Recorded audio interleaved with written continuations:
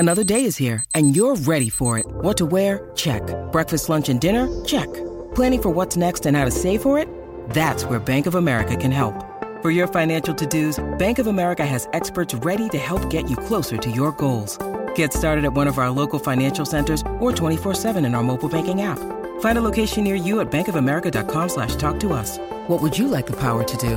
Mobile banking requires downloading the app and is only available for select devices. Message and data rates may apply. Bank of America N.A., member FDIC. You know, the NFL had the chance to do the right thing. I believe that the NFL was going to be on the right side of history for the first time ever. Fortunately, the NFL did what the NFL does. The impact that they've had on Toronto FC, it's undeniable. I understand that you have to defend your quarterback. I understand that you just can't come out and, say, well, we don't want this Sean anyways. I understand. I get it. I have to do this because I have to appreciate it.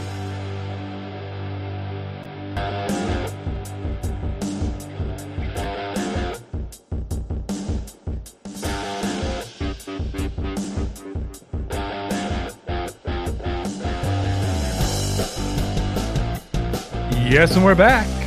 And my theme music's back, too. For any of you who listened to yesterday's episode of Ray Sports Rant, I was with Casey Stern. My little intro music started. My whole thing went on. I went to go click on my theme music, and it was gone. It was done. It was removed. But I found it, and it's back. What's going on, people? Welcome to Ray Sports Rant. My name is Ray Rout. I am a part of the Dean Blundell Network over at deanblundell.com. And a couple of things. First of all, I fucked up this week, and there will be no collaboration vlog between myself and Kevin Gerard because it occurred to me like yesterday at 7 o'clock this morning at like 7 o'clock in the morning that I didn't send him the questions to answer, and I wasn't going to say do it today. So I apologize. There will be no collaboration. We'll make it up next week. Not Kevin's fault. It's mine. Also, it's Thursday night. This is airing on Friday, but it's Thursday night. As a lot of you know, I interviewed Casey Stern on Thursday. Anytime you get the opportunity to interview Casey Stern, you got to take advantage of it. I messaged Kevin. He's like, fuck it. Yeah, it's cool. So we're going to talk some shit on Thursday before the Dolphins play. So it's kind of fun. We can hear what Kevin has to say and then get into it. Ladies and gentlemen, today we are with our Thursday night AFC East Twitter analyst, Jordan Poyer, advocate. Follow him on Twitter at Kevin Gerard13, one of the funniest guys in Canada. Ladies and gentlemen, let me introduce to you Mr. Kevin Gerard. Kevin, it's Thursday. It's Friday Junior. Welcome back to the show. How are you, sir? Well, my boss watched last week's episode and he told me it was monotone. So I really need to pick up my game because I can't get fired twice, You can't get fired twice. Yeah, although he's a Bills fan. So on Monday, I asked him, we had like a meeting and I was like, did the Bills play this weekend? I can't remember. He put the rest of the group on mute and directed some choice words. Oh, yeah, pretty good. On a Zoom call. You brought it up on a Zoom call. Yeah. Oh man. Well, let's get into it, man. Let's talk about it because you were on my show last week. I asked you, give me some predictions for this game, and you said, Miami might score 10 points.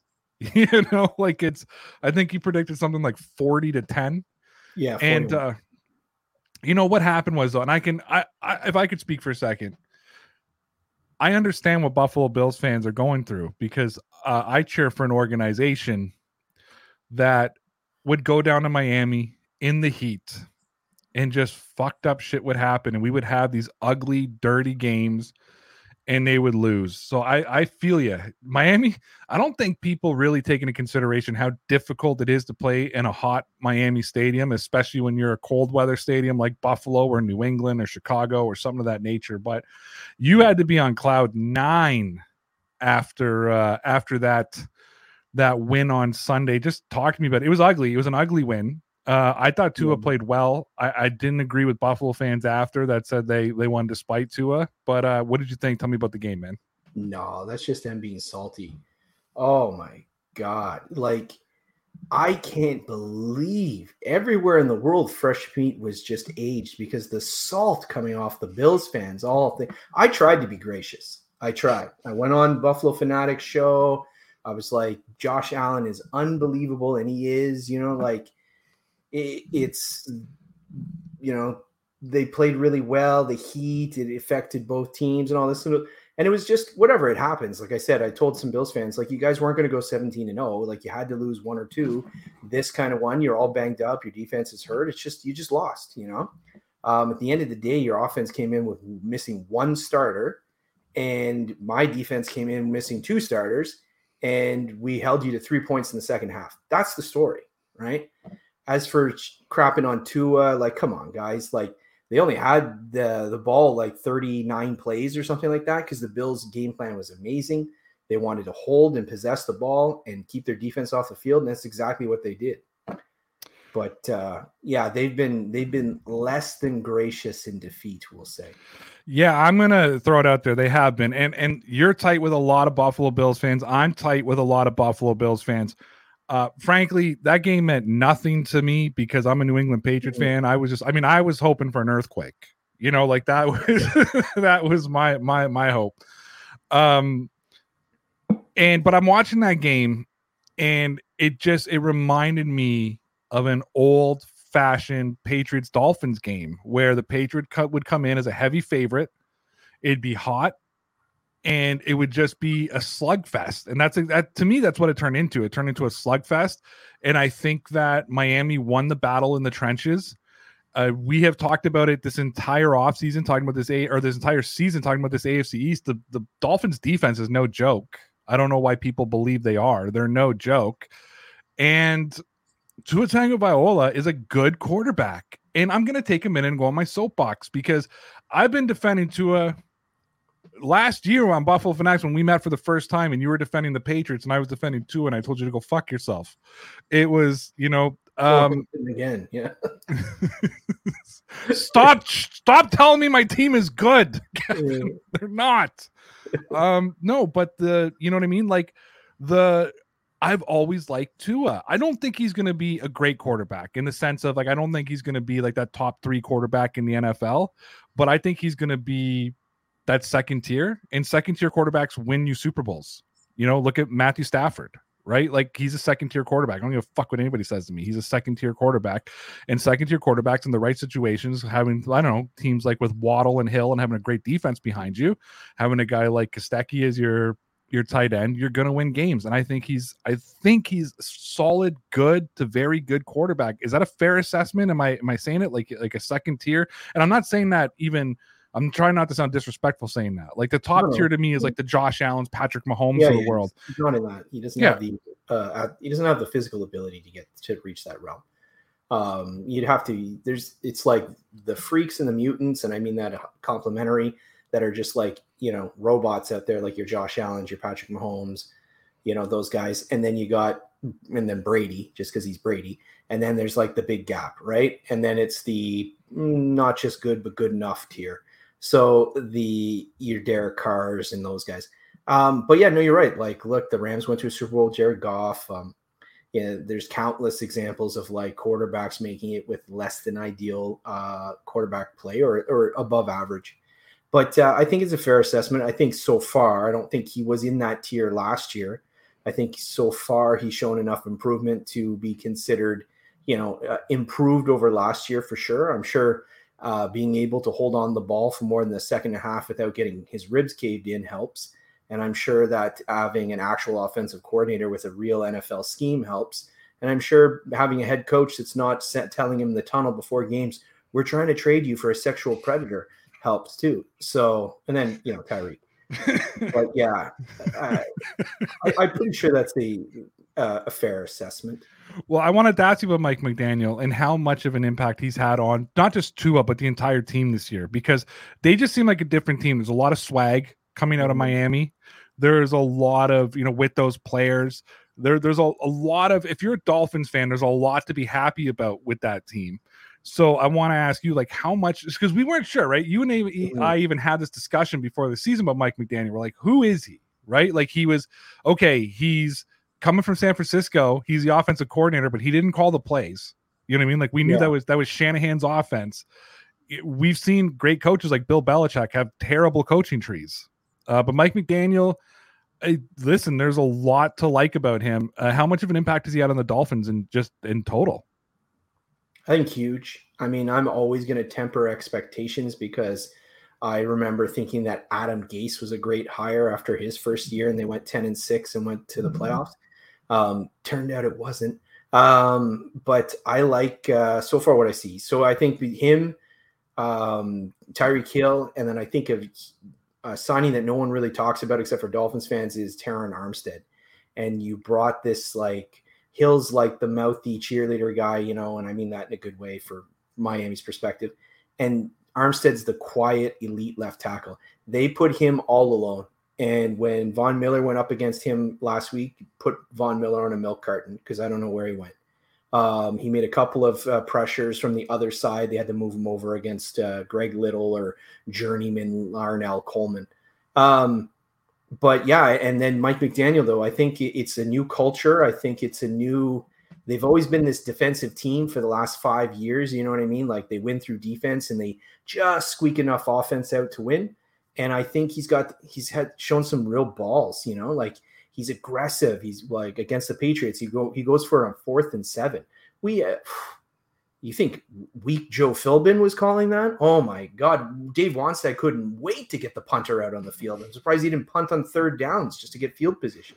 All these bums that would kick a field goal and then try and Tony Sperano, RIP, and they would try and like nurse this 3-0 lead for the next 40 minutes, So it's refreshing to have this guy who seems to put together competent offensive schemes and seems to be, he's got a bit of swagger. He's got the Yeezys. He's getting along with the guys, and and he's got the big balls. Let's talk about Von Miller, okay? Because I don't think this is being talked about enough. And I should have brought this up with the Buffalo people yesterday, but I didn't. But I'm going to bring this up with them next week, especially after I see what happens this week against Baltimore. So on this season, Von Miller has 5 combined tackles and 2 sacks. Mm-hmm. 4 of those tackles and 2 of those sacks came against the Rams week 1. He had 1 tackle in Tennessee, 0 tackles, 0 assists, 0 sacks against the Miami Dolphins. So I keep hearing about how Von Miller is this machine for the Buffalo Bills. Yeah. But I remember when they blew out the Titans, I was on the post-game show for the hashtag sports guys. And I said, did Von Miller play today? And I found out he had like 70% of the snaps. So I don't think that Von Miller is this machine that a lot of Buffalo fans and a lot of the Buffalo media still keeps bringing up to me. And I know maybe he'll rebuttal me, but he has one tackle in 2 games. They're going to come back with with the fact that he apparently has the highest pass rush win rate percentage in the NFL right now. Now, I don't know how much of that is. I was surprised when I saw he was still there because he didn't really do much against Miami, but that's currently right now he's ranked number 1 in that. So I guess while he's not making the plays, he's like, flushing guys out of the pocket and at least he's getting pressure on the QB. So, well, I'm going to let Buffalo Bills fans in on something that's going to haunt you. When the New England Patriots would lead the league in quarterback pressures, but be near the bottom in sacks, was years that the Patriots didn't win the Super Bowl. You have to get home on the quarterback, not just pressure them and flush them from the pocket. Because when you play Tua, when you play Patrick Mahomes, when you play guys that are like, okay, and can come out of the pocket and throw the football, it means nothing in this NFL anymore, just flushing a guy out of the pocket. And if you think all you're going to do is flush Lamar Jackson out of the pocket, you're going to get destroyed because he's going to run all over your team. Mm-hmm. And I think that, to me, I don't care what his win rate is. If you need to get home and he's not getting home, and hitting Tua after the play is not getting home as far as I'm concerned. Yeah. Disruption versus production, right? You're disrupting people, but you're not getting them down. I got into so many friendly arguments over the years because the king of this was Jerry Hughes, right? The Bills fans love Jerry Hughes because every year he's pass rush win rate, PFF's 4th rated edge rusher, 4 sacks. You know what I mean? And I always used to say no one almost makes a play like Jerry Hughes. But I agree. You got to get the guy to the ground. like Miami fans, like Jalen Phillips is scoring really high in pass rush win rate. Guess what? He's got 0 sacks right now. And he's almost made some plays, which is encouraging. But eventually, if you don't make those plays, you're not an impact player. No, you're not. And this is a guy. You can make an impact, I guess, but you're not a difference maker. And let's not forget Von Miller. See, what I get a lot from Bills fans is Von Miller's still the player he's always been. Mm-hmm. Von Miller had double-digit sacks from 2011 till 2018 minus 1 year. He went 11.5, 18.5, 14, 11, 13.5, 10, 14.5. He had 8 sacks in 2019. Then he had 4.5, 5, and now he has 2 on the season that came on the first game of the year. He has 5 tackles on the season. So he's not Von Miller from 2016 or 2012 or 2011 that Bills fans want to do. Anyways, let's move on. We talked Bills and Dolphins. I want to talk about the Patriots. I want to talk about Mac Jones. Yeah. Looked like he's going to miss a shit ton of time with that ankle injury. He looked like he was in a ton of pain. In a game against Baltimore that the Patriots absolutely, and I'm going to say this and I never say this, absolutely should have won. I've never watched a team shoot themselves in the foot more than the Patriots did on that Sunday. I don't know if you're able to watch that game. Every time they got back into it, they threw an interception. Every single fucking time. And I'm going to tell everybody right now, I'm not saying this is going to carry it with him the rest of his career, but Mac Jones is not, away from his injury aside in his first 3 games, was not having a good sophomore year. He didn't look good against Miami. He didn't look good the next week against the Steelers. And he, before his injury, was 100% responsible for the Patriots not winning that football game. The Patriots are not a good team. Last week we had a discussion and I said to you, where do you rank the Dolphins and the Patriots? And you had the Dolphins on top before the season. I think you and I were in agreement that we didn't know who was going to come out in second. I think after Mac Jones injury aside, I think after what we saw in Miami and we saw in New England last week, there's a clear cut gap between number 2, number 1, and number 3 in the AFC East. Yeah. I think after what I've seen so far, like the Bills are clearly number 1. There's a good size gap in my opinion. And then there's Miami. And then I think there's a good size gap. And I'm struggling right now you can make an argument to put the Jets on the same level as the Pats right now, especially with Brian Hoyer. If he's playing quarterback for an extended time, he's not bad, but yeah, he is. I'm trying to be nice again, but he's not bad for a backup. You know what I mean? That all hope's not gone, that you might squeak 1 or 2 out, but yikes. I mean, what did he do? Did he sprain his ankle? I saw the video of him just screaming as they took him off. So it looked painful. That's for sure. Yeah. They say it's high ankle sprain, high ankle. I think tendons got torn up top. I've heard different things. I've heard some rumblings. And again, when it comes to the Patriots, you never know what to believe. Right? Because there are people in the Boston media that just make shit up and then other guys run with it. And then it comes out that it was all bullshit. And then there's guys that tell the truth, but they already ran with the bullshit. So they got to retract. So you never know. But I've heard rumors that one doctor is saying he needs surgery and the Patriots are fighting it because their doctors are saying he could be back sooner. He could be back in like 6 weeks. I see. So, and it wouldn't surprise me if Bill Belichick walked into that room and said, Tom Brady played with a tore ACL and won a Super Bowl. Yeah, exactly. John Voight from Varsity Blues, just put the knee in there. Yeah. Take the shot, Wendell. I could see it. Yeah. How about my boy Devontae, though? Yeah. He showed up. He did. He finally did show up. And I think that I think they finally used him correctly. He's got to throw up YOLO balls. Just literally, just toss up the ball. And that's what they've been trying to do. And it's, and you know what, though, I'll tell you, though, there was an interception in the end zone, which was, again, Mac Jones trying to force the ball to him. And that's been a problem for me this year with Jones. I'm not even blaming Adams, trying to force those 50-50 balls, and they're coming away as interceptions because they're not true 50-50s. You know what I mean? Like they were more on the side of the defender, but they did something that I don't think Baltimore expected. And I don't know how long this would have worked, but they finally started putting him in some inside cross routes. He used his size and used his strength, and he was eating up the defense. And I was like, man, stop trying to just throw 50-50 balls to this guy. Like, use him this way. Use him like a Julian Edelman. He'll take the punishment and keep running up the field. I think the problem is, though, and I'm gonna say something I didn't think would ever come out of my mouth. And I mean this with every morsel. And I'm not saying this as a hater because I'm a fanboy of this guy. I don't know if the game, I'm really distraught about this, dude. Mm-hmm. I don't know if the game has passed him. I don't know if it's stubbornness. But Bill Belichick, I think, needs to go away.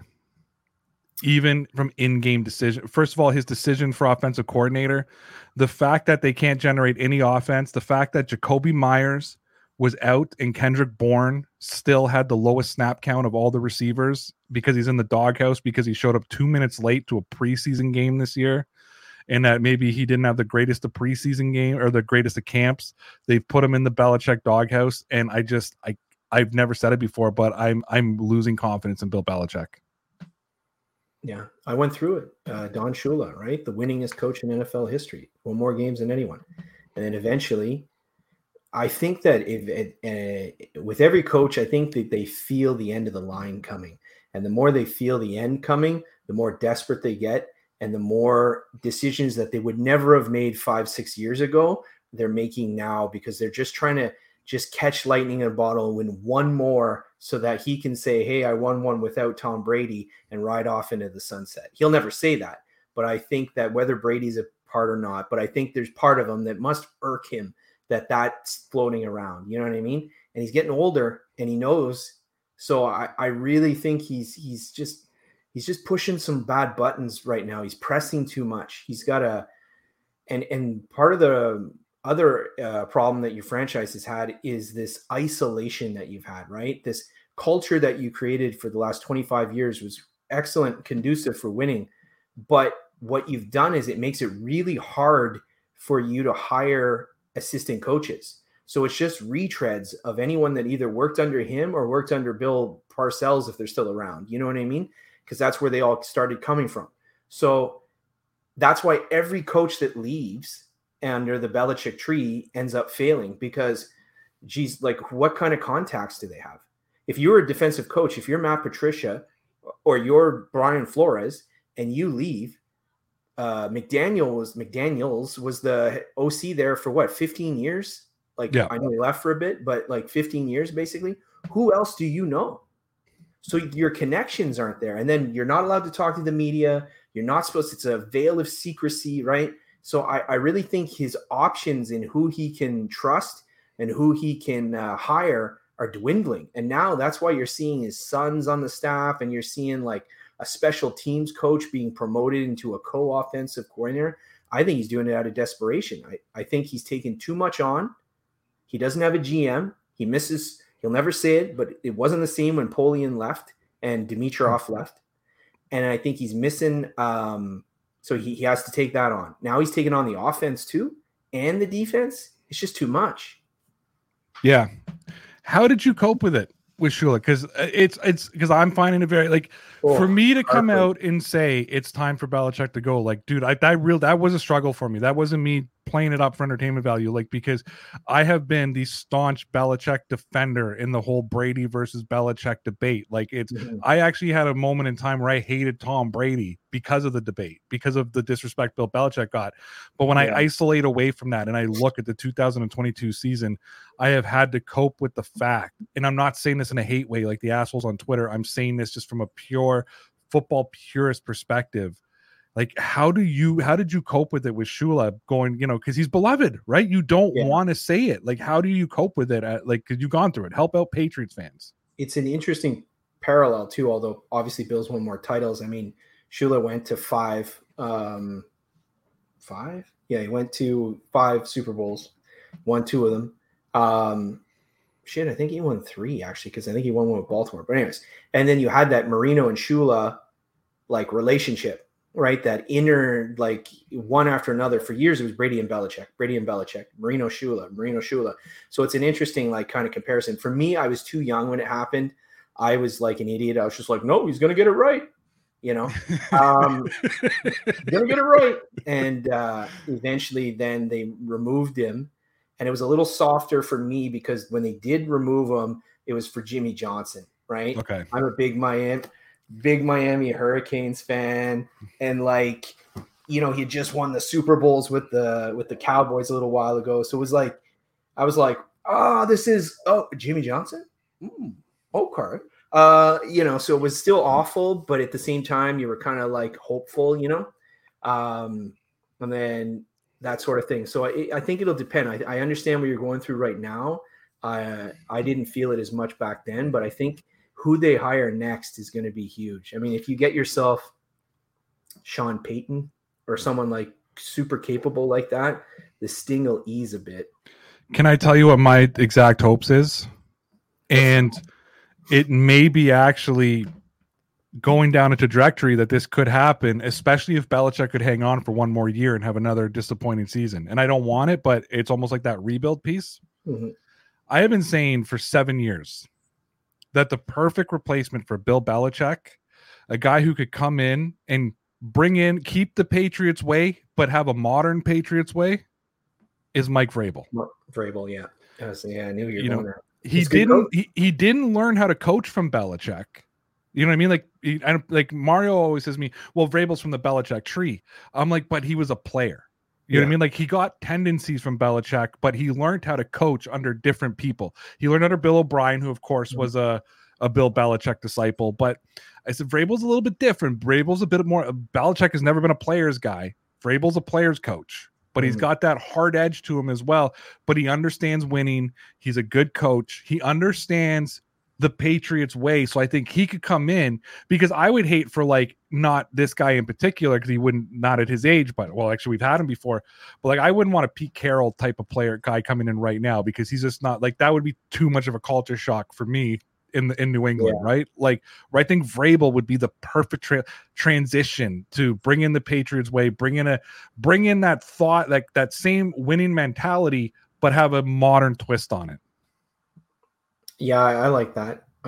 He's a very good head coach. I think he misses Mike Mularkey a lot, but which was ironic. Mike Mularkey was that NFL tight end. He's that NFL linebacker. It was a good pairing, but I think that that's a good call, because he's a run the ball kind of guy. He's a defensive kind of guy. You can tell he wants his teams to play like New England did, but like you said, in a more player friendly environment. So I think that's a really good call. I like that. And I think that there's teams, and I think even after Belichick leaves, I think there's still enough cachet on New England, just because it's New England, because a lot of these kids now all grew up watching New England dominate the league. I think there's enough cachet with a guy like Vrabel there that you could attract some of those free agents that maybe right now are looking like, dude, you're an asshole to Belichick and you don't have Tom Brady. I'm not signing with you. You know what I mean? Like, I'm going to go play with Brady, or I'm going to go play with Josh Allen and Sean McDermott. You can be an asshole when you got Brady on the field, but you're not going to treat me like I'm worthless when you got fucking Mac Jones or Brian Hoyer out there playing quarterback. Yeah, no, it'd be good. It'd be a change, like you said, a change of culture, but at the same time, a bit of a nod to the old. Plus, Boston's a sports town, right? It's got a mystique to it, because most of these guys growing up there, they all play like two sports, right? Whether they're playing baseball, whether they're playing basketball, it's Celtics, it's Red Sox. So like Boston just has that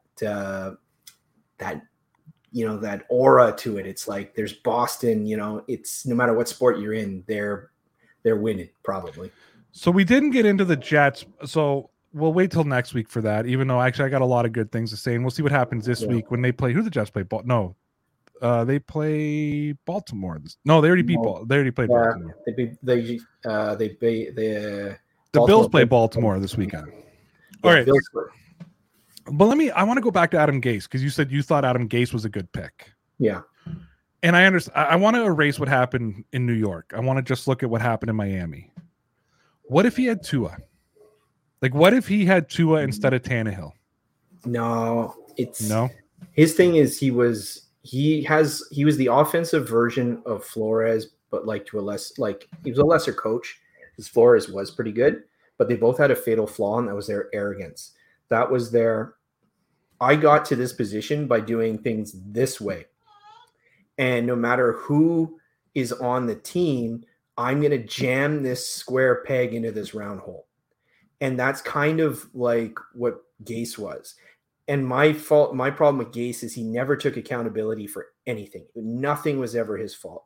And players hear this, and you lose the locker room quick. And I think that's what happened. They got lucky, I think, because they got, Jay Ajayi went on that kind of magical run.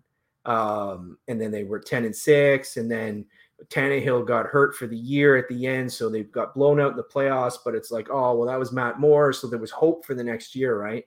But they caught on to his offense pretty quick, which was either run first down, run second down, wide receiver screen to Jarvis Landry, or it, and it got stale real quick. And I think his never taking, like he would publicly say, like, nothing wrong with the scheme or the plays. The players just need to execute. Like he can't say that, Yeah. So that was his downfall. At least Belichick says have to coach better, play better, do everything better. Yeah. Right? Exactly. Everything sucked from the coaches on. Yeah. So Gase just couldn't make, and then the defense would be on the field and Gase wouldn't even pay attention. He'd literally go sit on the bench with his iPad and start drawing up plays or whatever new wide receiver screen he could draw up for Landry. Yeah. So like he wouldn't even watch when the defense was on the field. That's not a head coach. That's an offensive coordinator. Yeah, in a coach's position. We got to get out of here. You got a game to watch because it is Thursday, people. Don't forget. I know it's Friday. Let's get the prediction really quickly, though, so that people can hear now how right or wrong you were. What happens tonight / last night, depending when you're listening to the podcast? Yeah. Who wins? I'm going Bengals 31-17. Oh wow! I'm actually taking the Dolphins to go 4-0 tonight. Oof. It's a short week. Traditionally, road teams on Thursday Night Football do not fare well. Miami's probably their players are a little banged up from that big battle with Buffalo, especially on defense, playing like 93 plays. Waddle's a little banged up, Tua's a little banged up, Armstead's a little banged up. Like they're supposed to play, but we'll see. And then the other thing too is they had their schedules a little off, and I don't care who you are or how much money you make or how professional you are, they got to be wondering about what's going on back home with the hurricane, like just ravaging the coast, right? So, and especially if I had a $5 million mansion, I'd be wondering if it's going underwater right now too. Yeah, Miami's going to hit Joe Burrow 75 times tonight and probably put him into a thing. Tua is going to get another concussion and fake a back injury, and that's just the way it's going to go. Got to hit the music, though. I got to go. You got to go. I got to go. Dude, tell the people where they can find you. Find me at Twitter, at KevinGerard13. You can also find Kevin here every Thursday on Ray Sports Rant at 7:30 p.m. Eastern Time, except today's Friday, but we record every Thursday at the very least. You find him here every week, and except for this week, because I'm an idiot, but I promise to be back next week, we also collaborate on a blog every Thursday over at the Dean Blundell Network at deanblundell.com. Guys, make sure you hit that like button. Make sure you subscribe to the podcast. Find it Spotify, Apple Podcasts, all that kind of place, and deanblundell.com. Follow me on Twitter at DP_Ray. Follow the network's Twitter account at DeanBlundellNet. And with all that being said, never forget, you're all legit, kid. I'm Jeff Woods, and I'm shining a light on music and the rock stars who make it. He just was one of those people. He stood out. He was a magic guy. He really was a magic guy. We all have faults. He had the same amount of faults as we all have. This was before Led Zeppelin. Robert was full on. I mean, he was Led Zeppelin without the band behind him. He had the hair, the jeans, the whole thing, and he was amazing. The Records and Rockstars podcast, heard around the world and yours to hear wherever you get podcasts. All the episodes from JeffWoodsRadio.com.